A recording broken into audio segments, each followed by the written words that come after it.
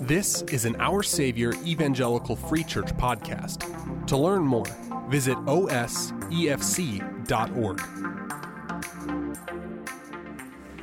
Morning, church. My name is Chad. I am a local theology student at TEDS. And if you have your Bibles, please turn to Psalm 121. That's Psalm 121.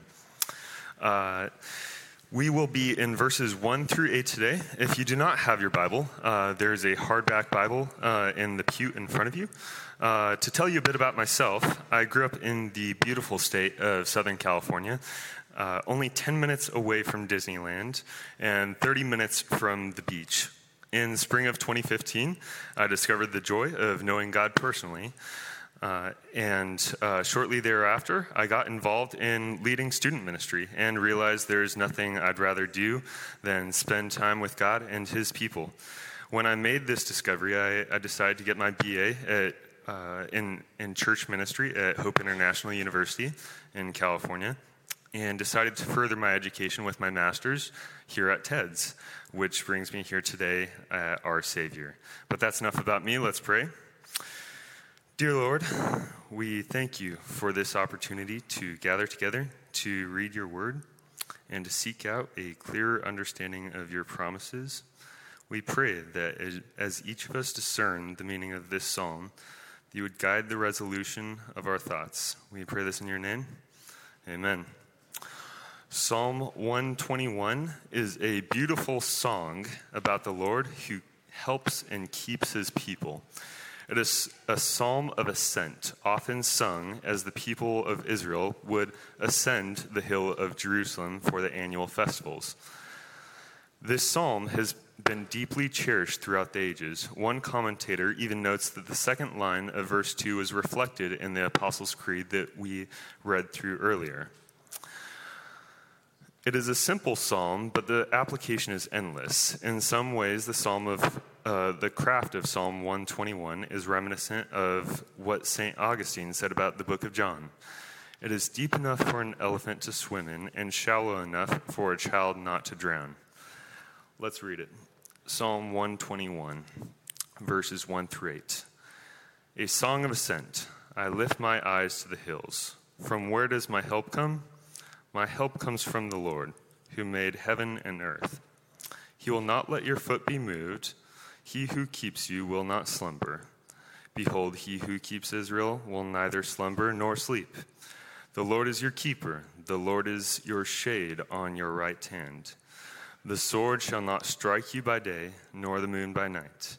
The Lord will keep you from all evil. He will keep your life. The Lord will keep your going out and your coming in from this time forth and forevermore. Throughout this chapter, the psalmist uses God's personal name 5 times in 8 verses. The psalmist does not use God's title as we normally would. God's personal name is often expressed as Lord in all capital letters. Whenever God's personal name is used, it is used with extreme care. It is often thought too holy to speak. But the psalmist uses God's personal name to convey a sense of exclusive intimacy. God's name is personal in that God's personal name is exclusive in that He is the only one who is truly able to keep us. He is the only true source of help.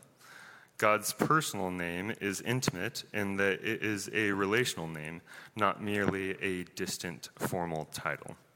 The psalm starts with the pronouncement, I lift my eyes to the hills. The imagery here doesn't fully resonate with us today. It's an allusion to what scholars call theophany. In the Old Testament, mountains, hills, and high places are settings in which God's power is revealed. But these are also settings where ancient mystics would seek out other spiritual power. So the psalmist is looking to this hill with connotations of God's powerful presence, and he asks, from where does my help come? It is not necessarily a rhetorical question. At this point, I find myself identifying with the author. I'm not sure how to cut my hair. Last week, I didn't have time to change my oil, and next week, I'm going to need my professor's help navigating a particular doctrine. I didn't even get here on my own. I used a car to help me get here faster. So as I look at my week, I'm always asking for help. But then I ask myself, who gives me life? Who makes me breathe? Causes me to wake every morning? How is it that my soul is sustained daily? How is it that I can face the troubles of a day and yet still press on with hope and confidence?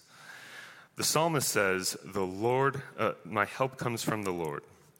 The same God who made the heavens and the earth is my helper. Not only this, but today we can look back at God's safeguard of Noah, Abraham, Moses, Samuel, David, Jonah, Mary, Peter, Paul, John, the early church reformation, and various revivals. All of these saw God's supernatural power in an outward manifestation. But in this passage, the psalmist only spends half a verse talking about it. He says, who keeps the heavens and the earth, and that's it. The psalmist doesn't seem to be primarily concerned with outward realities after this. I spent much more time than I'd like to admit trying to figure this out. What was the circumstances that prompted this psalm? Was the psalmist returning from a battle? Was there a particular enemy pursuing him? We know what the psalm promises, how to interpret it, and even how it was used by the Israelites. But there is little material on the immediate circumstances of the psalmist. Then, Thursday night, I took a step back. I looked at the text as a whole and realized the reason I wasn't able to find evidence of external circumstances is because all the promises in this passage indicate a resolution of an inward concern.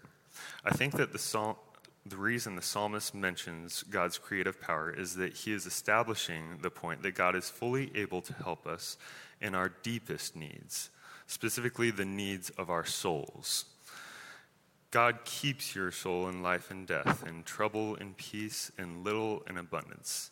He will not let your foot be moved. He who keeps you will not slumber. This promise is assured by the ability of the Creator. So when we see the tall orders of passages like 1 Thessalonians 5:16 through 18, rejoice always, pray without ceasing, give thanks in all circumstances, we can strive with the assurance that the same person who created the universe is committed to helping us. In this passage, the psalmist uses the verb keep to convey God's commitment to his people. Verse 3, he says, he who keeps Israel will not slumber. Verse 4, behold, he who keeps Israel will neither slumber nor sleep. Verse 5, the Lord is your keeper. Verse 7, the Lord will keep you from all evil. Again in verse 7, he will keep your life. In verse 8, the Lord will keep your going out and your coming in from this time forth and forevermore. God is absolutely committed to our souls. How do we know?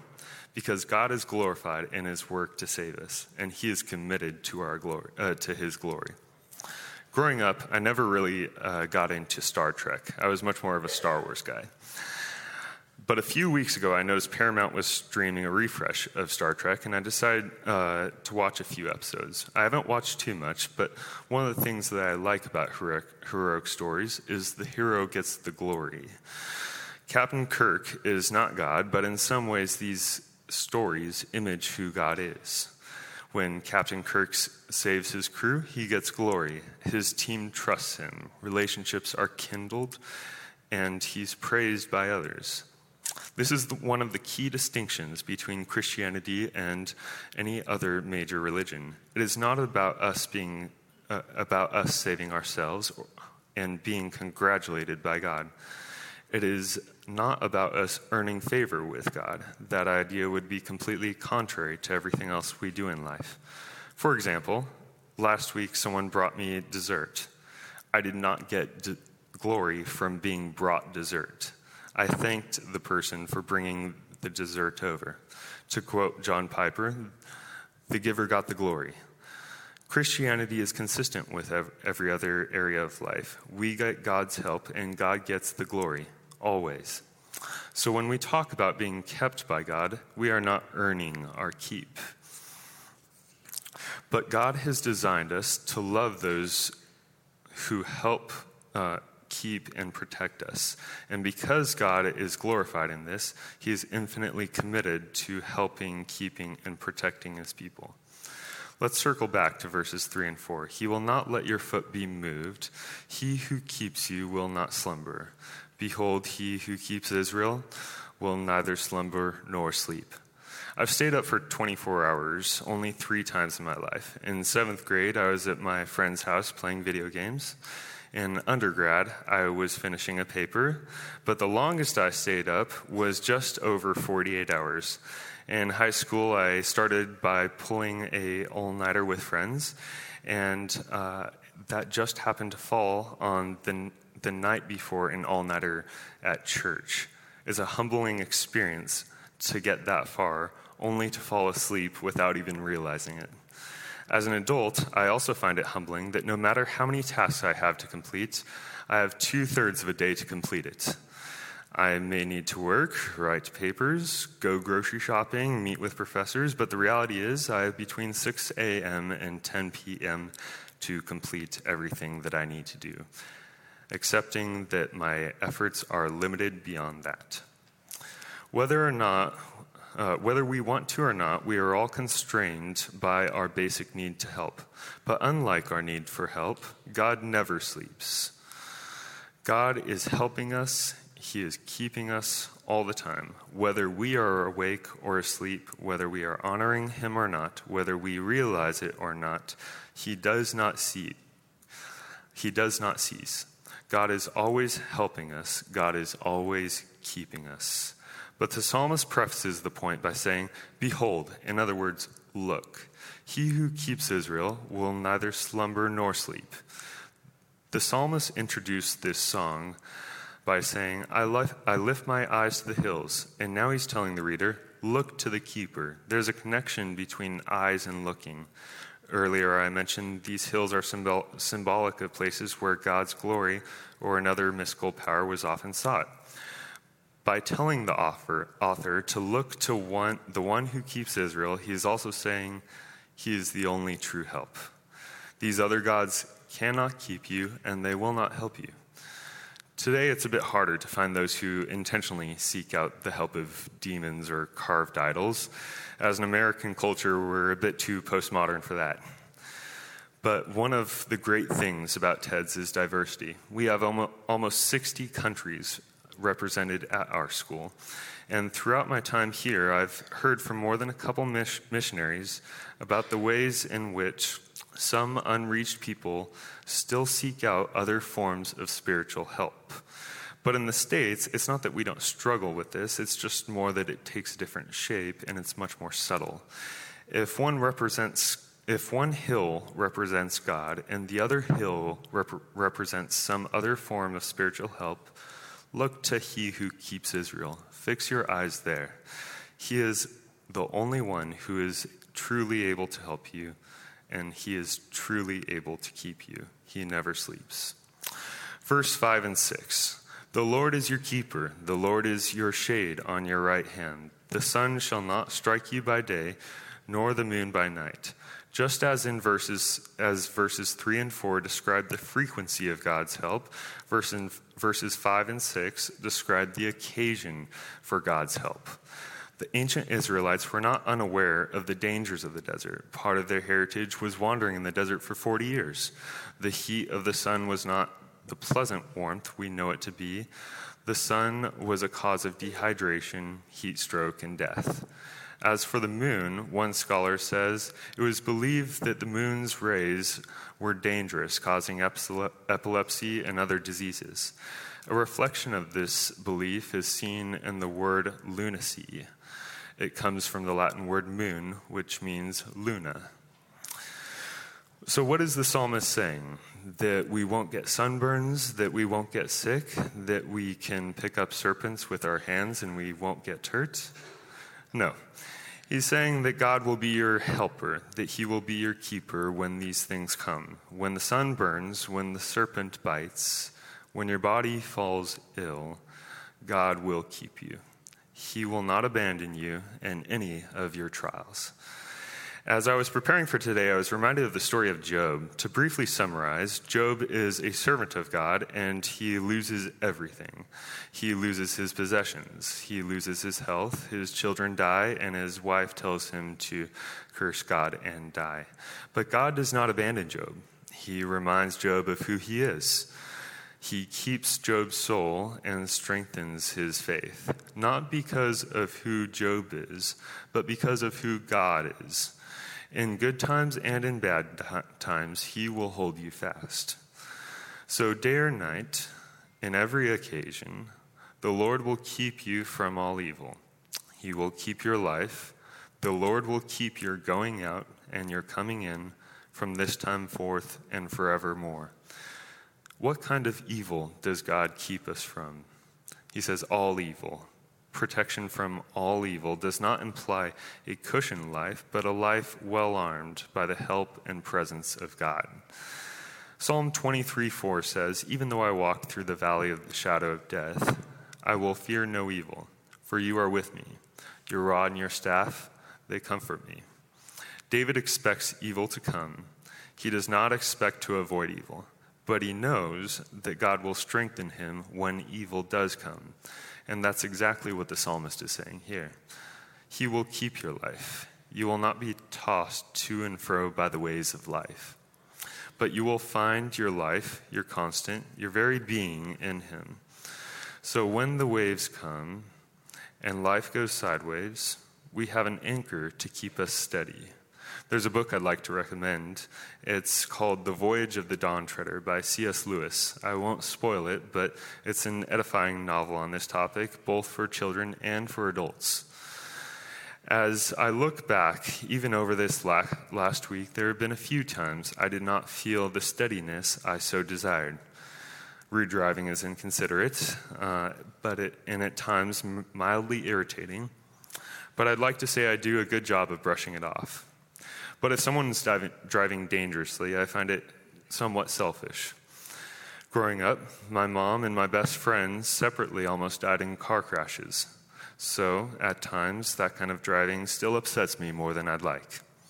Yet, because God works for his glory, the Lord keeps our lives when we find our being in him, and we are steadied by his constant because he is our helper. Verse 8, "The Lord will keep your going out and your coming in." To the ancient Israelite, this simply means as you enter the gates of the city or you leave the gates of the city, wherever you go, the Lord is with you. When I moved here from Southern California, I drove across 8 state lines. I saw the Grand Canyon, the Rockies, the Great Plains. I also engaged in new community here in Illinois. Do I miss things about California? Certainly. But do any of those external shifts in my life influence the inward reality that God has kept me? Not at all. I know that the Lord will keep me, and I know that he will keep me wherever I go. Last line, verse 8. "From this point and forevermore." The psalmist is not implying that God has been keeping Israel before this. He is not suggesting that anything changes at this particular point. It is just his way of saying, throughout all time, the Lord will help you and he will keep you. Verse 8 is the psalmist's final point, his summary, his big idea. The Lord is the one who keeps. He keeps you everywhere you go, in everything you do, at all time. The Lord is your help. So what do we do when we don't feel God's help? When some of us start to wonder if God is still there, that he's still working, how should we respond to these emotions? Here are a few suggestions. 1, open up your Bible. Look at all the people that God has helped in seemingly helpless situations. 2, seek his help in prayer. The Lord is your helper, even when we can't feel it. 3, confide in a fellow believer. Lastly, look back at the ways God has already saved you and celebrate his commitment that never changes. God is always helping, and he is always keeping. He doesn't promise wealth. He doesn't promise health. He doesn't promise to change our circumstances. In fact, he promises that things will get much worse. But we as Christians have a greater treasure. We know that we are God's people and that he keeps us, and that one day Jesus will return and make all things new. That is the horizon we fix our eyes to. Look to the Lord. See him as your helper. In good times and bad times, wherever you are, ask him, what are you calling me to do, and would you help me? There is a world out there that does not know Jesus. For those of us who know and treasure Jesus as our Lord and Savior, let's seek him. Let's seek his help to make him known here at home and wherever we go. Let's pray. Dear Lord, thank you for the assurance of Psalm 121. You help us all the time in ways that we often don't realize. We confess that we need your help, and we ask that you would reveal to us the ways we have become self-reliant. Cause us to treasure you as the helper and keeper of life that you are. Thank you for your commitment to helping us as we seek to know you and make you known. You are always working. You are always faithful. In your name we pray. Amen. Our Savior is a congregation located in Wheeling, Illinois. Our vision can be summed up in 4 words: building community, bringing Christ. To learn more about this vision and our hope for our neighborhood, visit us online at osefc.org.